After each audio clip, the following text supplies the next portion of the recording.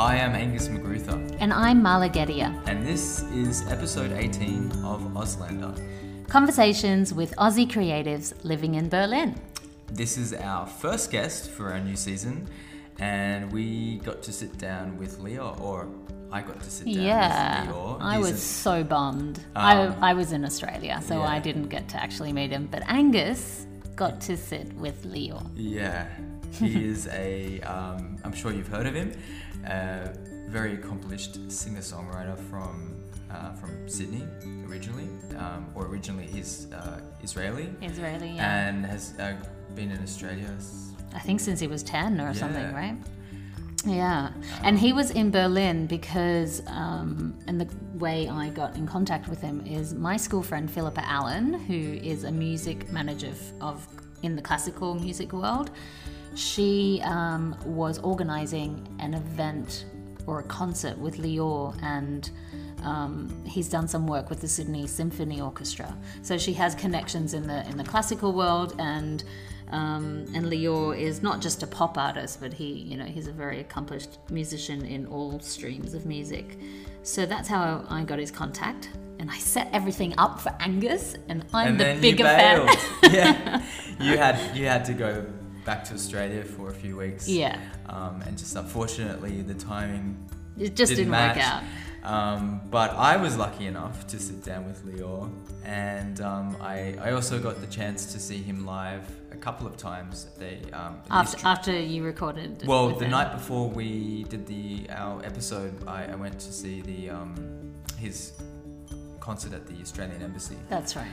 And then he did also a private concert later in that week at an apartment of like a living room some concert. amazing Italian architect who designed this beautiful apartment, and the living room was basically a concert space, and she had these big curtains that went over the walls to make the sound better, and it was just incredible. Oh, cool. So that was a beautiful moment, and got a chance to get to know Leo a bit, and wonderful person and very talented musician. So I hope we can get him back on when you're here. Yeah, I think he's coming back in October, so we'll see if he has some time. But enjoy the episode. This is Leo.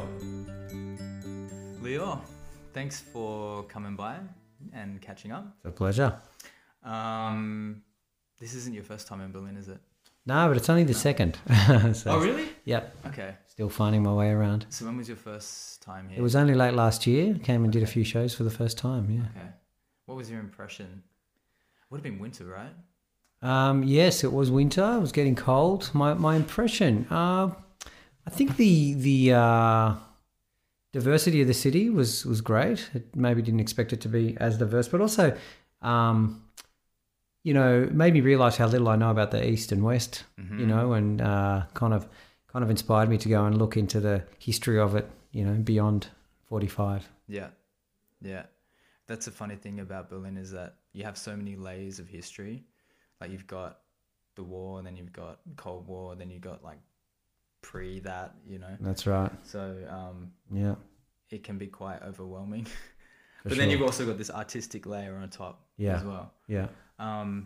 But you grew up in Sydney. In Sydney, yeah. Originally from Israel. I was born in Israel, and at the age of 10, my family relocated to Sydney. Mm-hmm. Okay. And now live in Melbourne. Your whole family? Oh, you're in Melbourne now? Yeah. Okay. Do you have this preference, Melbourne versus Sydney? No, I love both cities. I don't buy into the comparison. I think they're both great, and I'd actually be more than happy living in either. Yeah. Yeah, I guess they're good for different reasons too. Yeah, exactly. Yeah. Because I'm from Sydney, I love the beach, but there's something about Melbourne too that pulls. For sure. What was that like though, moving at age 10 from Israel to Australia? Was that a huge culture shock?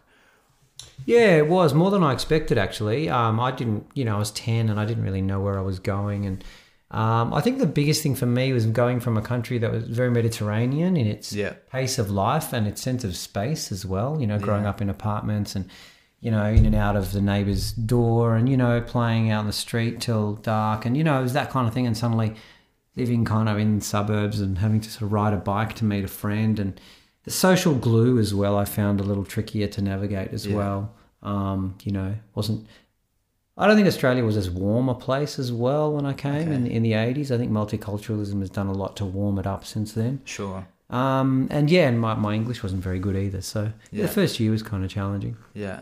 And when did music become a key part of your life? Was that as a kid already and in that phase, or? That was sort of the cusp of when I started. Like actually I felt this overwhelming desire to learn how to play guitar right around the time we were moving, and ended up having my first guitar lesson here. Oh, when I say here, in Australia. In Australia, yeah. And that was the beginning. And then, I actually learned guitar for a few years, and it was only at the age of about 13 that I discovered singing. And once I wasn't very good at singing when I started, but it just felt right. It felt like this is actually the sort of best expression I have as a human being, and later on as an artist. Yeah. Yeah. And it was always guitar.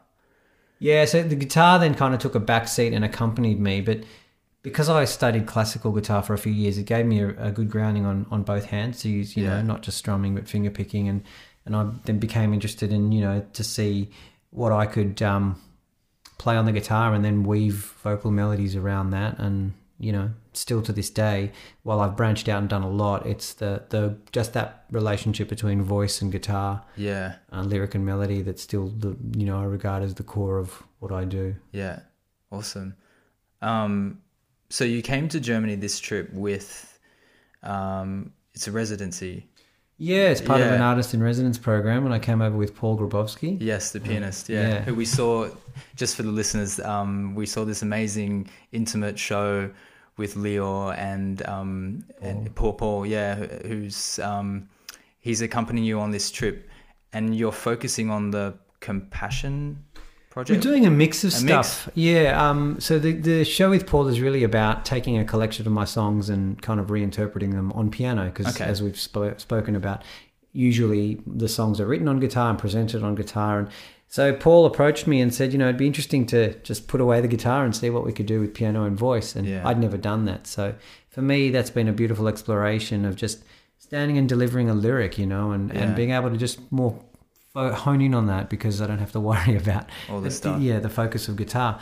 But as part of that also, I'm here rehearsing with an orchestral ensemble, an orchestral work called Compassion that I wrote with Nigel Westlake, in the hope of premiering it in Germany maybe next year. Yeah. Yeah, I want to talk a bit about that, because that's something I was reading a bit about. It started in Sydney, you did the Opera House. Yeah. Then you went around different states with different state orchestras. Yeah. And then it even went to the States, to the US. So was that something that you knew from the beginning, or was that something that kind of unfolded throughout the project and then the US kind of caught on? How did that all... It was actually grew very organically and kept surprising Nigel and I along the way. I mean, just to tell the story briefly, I was doing a lot of my own touring, and there's a beautiful ancient Hebrew hymn called Avinu Malkeinu, which and has this haunting melody I heard as a kid. And later in life, I kind of looked into the meaning of it, and I was taken by this sentence which said, "Instill me with a greater sense of compassion so that I can be liberated." And I thought, that's a really beautiful link between, being a more compassionate person, being a freer person, compassion sort of paving the way to a sense of inner freedom. And so there were some shows that I closed with an a cappella rendition of this hymn, which I inhabited in my own way. And Nigel was at one of these shows. Okay. And afterwards we met and we were just talking, and we entertained the idea of drawing up this kind of epic orchestral arrangement to it, in contrast to the way I was always I had presented it a cappella. And we just started working on that, and it was really meant as a blueprint. And at the time, we thought the ideal scenario would be that we would create like a short work, like 7 or 8 minutes, and present it to the Sydney Symphony, and in the hope that they would like maybe present it in a festival or a concert of short works. Sure. And we did that, and we sort of did this demo, and we sent it to them, and then they came back and said, we really love this, and we'd actually like to commission you guys to do a full-length work, which is like 45 minutes or something. And so Nigel and I were really happy, but just freaking out, like, what are we going to do? Yeah. And then, I thought a lot about the concept, and what drew me to present this hymn wasn't so much that it was steeped in a religious kind of history. It was more the universal and humanitarian message that it held. But yet it still sort of held this sacredness, of spirituality that, these ancient texts sometimes do. And so I came up with a concept of seeing if I could come up with an ancient Arabic text that might say the same thing, to sort of draw from this, other world, which is also so ancient, but is also these two worlds that have had this volatile history over time. And my good friend Waleed Ali, who's since then become an absolute superstar, he helped me uncover a text, and it said something very similar. And I was taken not only by the similarity in message, but also language as well. I'm a Hebrew speaker, don't speak Arabic, but I understood a lot of what was going on. A lot of the key words were very similar. And it sort of just gave me validation to keep going. Mm-hmm. So Nigel and I worked on this counter piece, and suddenly we had two movements, one in ancient Hebrew, one in ancient Arabic, speaking about the wisdom of compassion. And that really was the beginning. And we built up a 7-movement work for orchestra and voice, and premiered it with the Sydney Symphony. And it was just the resonance, the reaction it had was, both Nigel and I are still adamant to the day that neither of us have ever done anything in our career that has had that kind of resonance. And which is pretty amazing when you think that people, the audience, mainly don't understand the words I'm saying, but there's a very strong feeling that it holds. Nigel describes it as a determined spirituality, and I think that's kind of a really nice phrase. We and then we're off that show. We were lucky enough to present it with all the state orchestras, and the Austin Symphony Orchestra had heard about it and invited me over, and I performed it with them. And it's a work I'd really love to perform in Germany and in Europe. We live in a time where we're living in the threat of division and people who are advocating division, and this is really about presenting a work that expresses a common ground about the wisdom of compassion. Yeah, I think it'll be interesting to see how it's received in Germany, in amongst all of the history and not just, war history, but also what's going on now.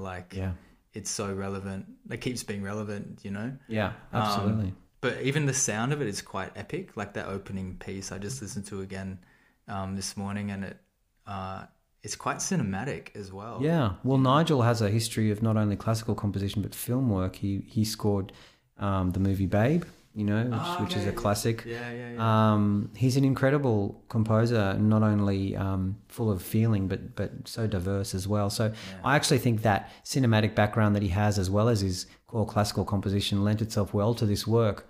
The process was interesting. I mean, I was writing the melodies to these texts and sending them to him a cappella, and he would orchestrate around my vocal and then send it back, and it went back and forth. That's not really a conventional way of writing together. Neither of us had done that. So I think the exploration was exciting for us, and we sort of developed this way of working through it. Yeah.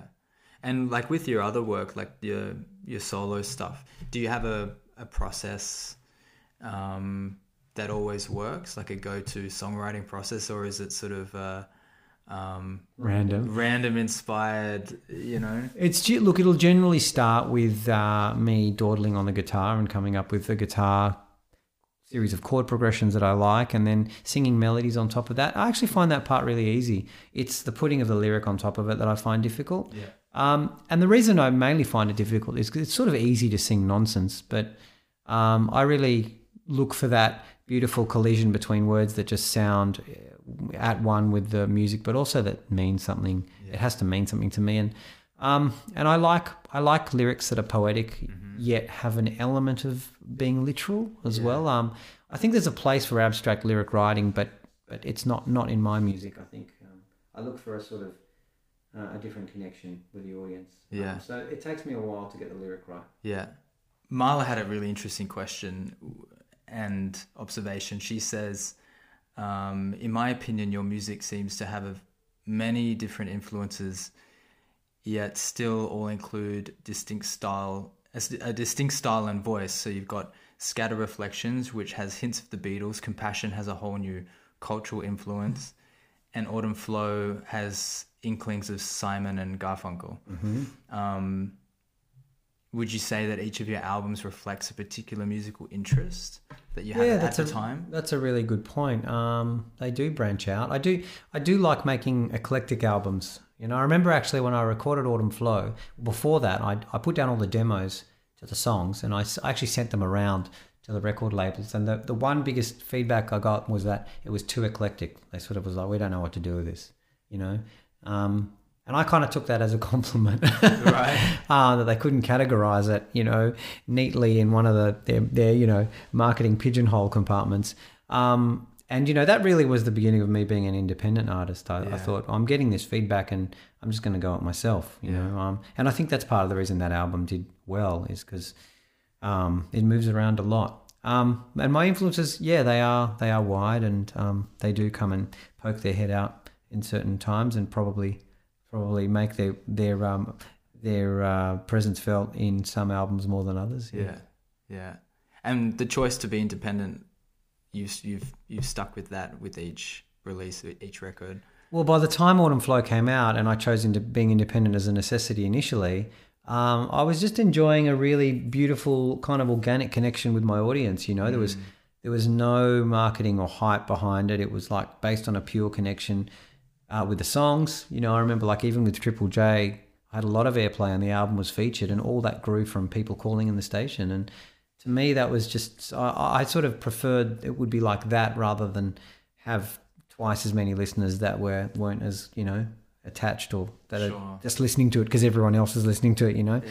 Yeah. So that was the rationale then to stay independent, and it kind of worked for me. Was there ever pressure to change that? Yeah, there was, because being independent is difficult. You kind of really need to be across everything all the time, and you know, there's always that challenge of raising recording budgets and all that sort of thing, and you know, so which I didn't mind, but it takes you away from the creative side, and then suddenly you're feeling torn between, you know, kind of running yourself as a sort of entity to being a creative artist, you know. So there was a bit of pressure, but I'm glad I chose the independent path. It worked for me anyway. Yeah, and then you got those ARIA nominations. Well, the funny thing is that ARIA awards and nominations are, you know, Australian record industry. So it's kind of run and governed by labels. So the fact that I got a couple was kind of nice to be recognised as an independent artist. Did it take you by surprise at the time, or? The first time with Autumn Flow, it definitely took me by surprise because I was still trying to figure out what the hell was going on. Yeah. And, you know, and I remember I was nominated for Best Male Artist that year, and sort of alongside Paul Kelly and things like that. And I was just like, what's going on, you know? But I do have a memory of like rocking up to the ARIAs, and like there's a red carpet, and all the other artists were sort of surrounded by publicist teams and stuff, and being directed to the media and whatever. And I just kind of walked down the red carpet, not knowing like where to go. You know, I was just, you know, I was you really, have people sort of shuffling you about. No entourage. No, it was. I know that but feeling. It's funny. I look back at that and laugh at how little I knew, but there was a sort of beautiful innocence about it.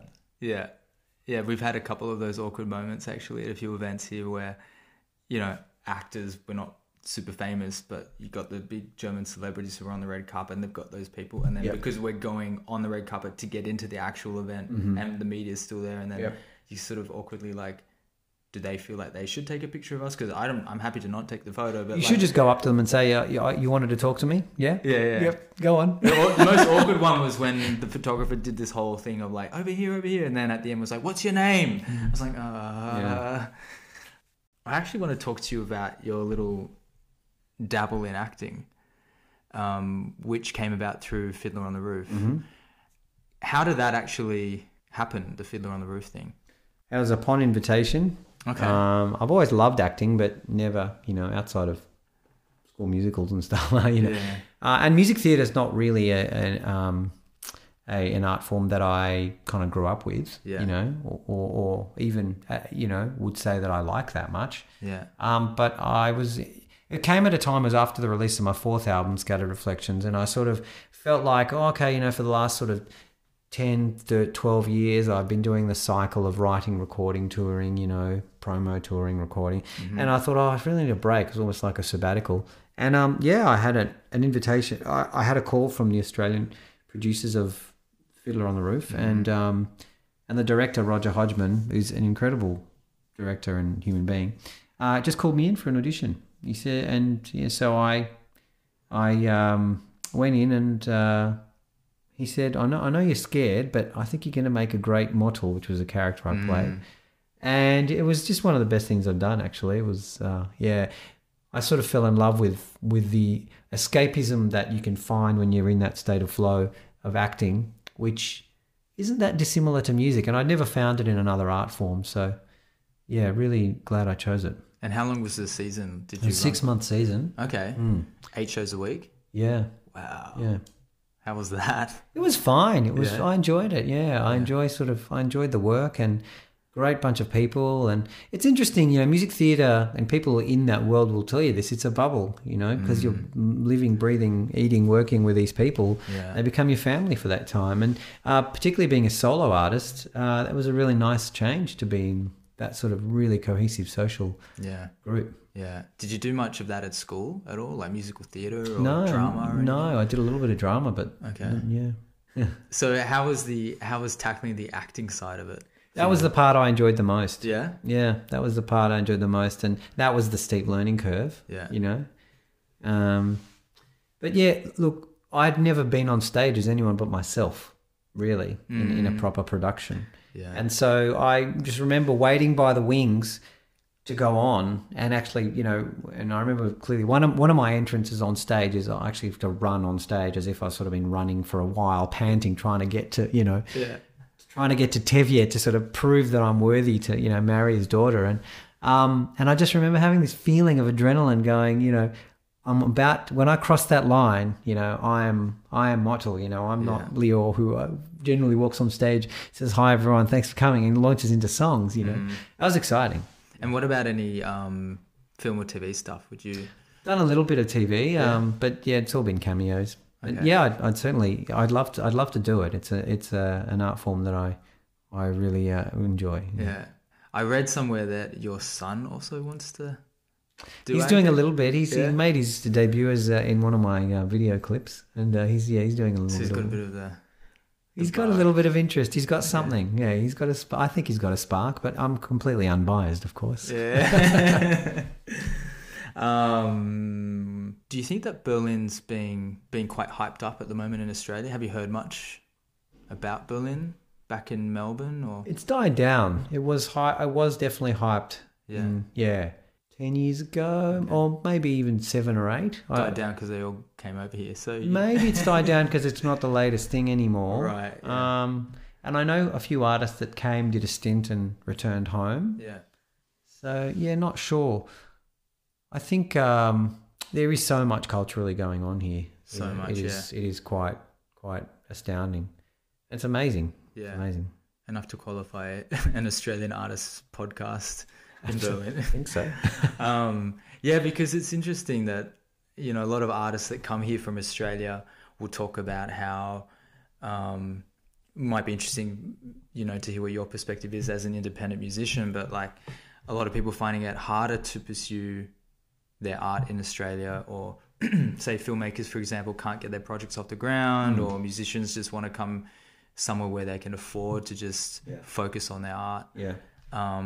And Berlin tends to be that place for a lot of people, which is really interesting, I think. But do you feel that things are changing in Australia, or do you feel like there's a lot of support for artists? I think they're changing, but slowly, really slowly. It's, you do, when you're here, you do really get that sense of that Australia is a young country that's still forming a cultural identity. Sure. And it's a culture of multiculturalism that's still fairly young.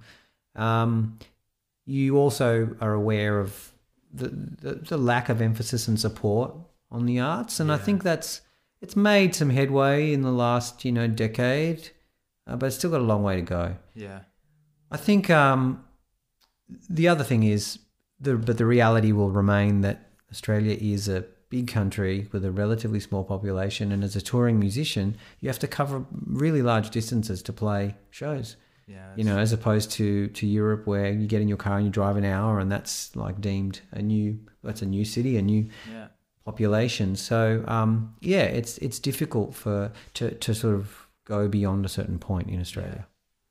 So then later this year, you're coming back to Europe, right? Mm-hmm. Yeah. And what's the plan there? Well, I'm doing a guest vocal position with the Australian Chamber Orchestra, who are doing a show where they play a bunch of interpretations of contemporary songs to a screening of Bill Henson, the Australian photographer, a screening of his work. Yes. And we're doing a tour in Australia together, and we'll come and do a show in London. So just trying to figure out when to come over to Berlin after that. Oh, anytime's a good time. Although, winter can be a bit... It is October, so it's... Actually, October's... Not dead set winter yet. November's usually the hardest for me. November and January, I would say. Because November is like, it's starting, so the daylight savings is gone, and then... coming up towards Christmas when you've got the markets and everything, it's kind of like the magical vibe in the city. But then once that's done, New Year's in January, everyone's back at work. Just the long wait. Yeah, it's the wait. Yeah. So other than that, what else is coming up for you?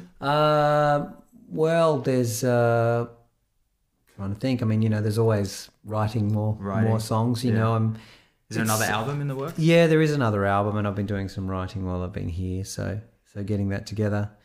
So really, I think for me, the next little phase is continuing to work in interesting side projects that challenge me, but it's about continuing to write albums and also, performing Compassion as well and trying to get that heard in Europe. Yeah, I think that is something that can actually take. Well, its journey will take its own path. It sounds like there's always going to be an audience for that.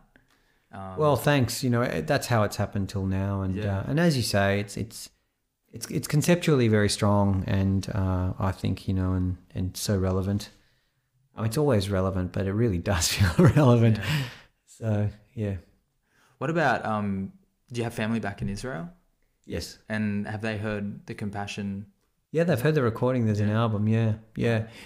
Look, I myself and my family are very moderate, progressive people, and so it's there's easy to accept. I think the challenge in Israel is everything you do there is deemed political. So and I'm sort of not interested in that.